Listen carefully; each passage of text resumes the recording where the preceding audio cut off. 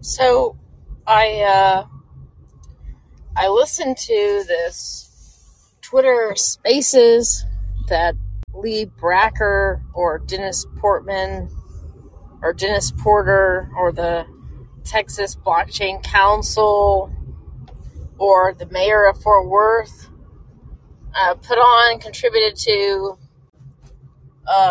Even the likes of Gideon Powell contributed to this discussion. And I learned quite a bit. I learned the city of Fort Worth is going to be mining Bitcoin with miners that Texas Blockchain Council donated. And who funds the Texas Blockchain Council? I don't know.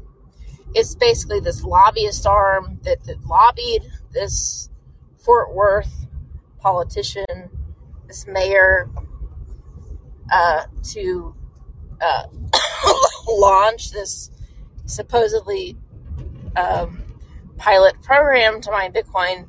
So even though they're donating the miners, the equipment, the machines, the city of Fort Worth is on the hook for electricity. And this guy has been tweeting out, this Dennis Porter guy or this Lee Bracker guy has been tweeting out, hey, the taxpayer isn't on the hook for this. This is absolutely wrong. And Lee Bracker's argument in the Twitter Spaces was that, hey, look, well, yes, the city is paying. He was not this explicit. I'm adding the emphasis here. But yeah, hey, even though Fort Worth City, basically the taxpayer, is going to be paying for the Bitcoin mining electricity to mine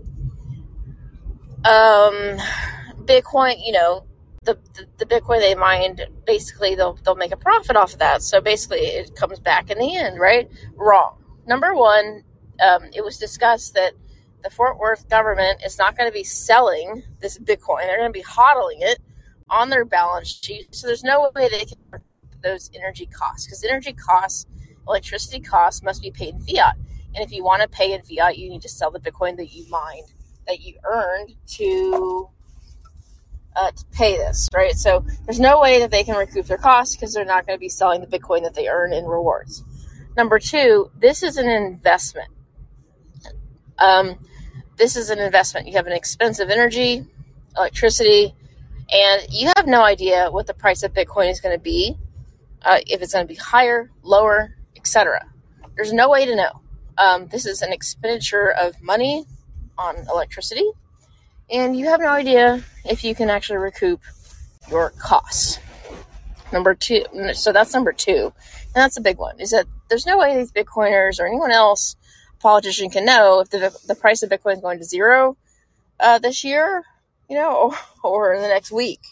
I mean, there's no way to tell, and just an additional point to add is that why should politicians be investing, city money, basically government money or taxpayer money, into this scheme? Why should taxpayers be forced to pay for Bitcoin mining? Why can't the Bitcoin miners just go mine privately themselves? Why do they have to involve the government? That's the big question.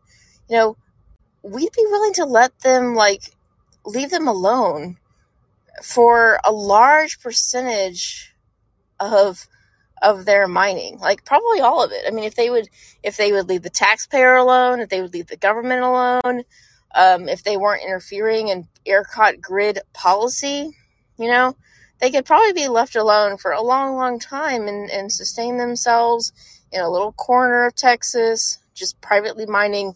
But they want to force taxpayers to fund Bitcoin. So not only are you funding the mining of Bitcoin, the new issuance of Bitcoin, mining Bitcoin basically powers the entire Bitcoin ecosystem or network. Because if there's no mining, there's no Bitcoin. Because if there's no mining, there's no way to check the database to see if it's current and to see if your Bitcoin's still there. That's why mining is something that it's false to equate it with new issuance of Bitcoin. You should equate it with the entire Bitcoin ecosystem itself, its entire existence. Bitcoin isn't being, this is a Roy Sabag quote, Bitcoin isn't being mined, it's being powered into existence. And I'm really shocked at the lack of courage of Bitcoiners to basically take a stand against this obviously coercive government interference and mandate that everyone who doesn't want to mine Bitcoin do it, because they're basically stealing your taxpayer dollars and directing them towards this Bitcoin mining. I mean, what planet are these Bitcoiners from? I thought they were from Planet Freedom, but I was terribly, terribly wrong.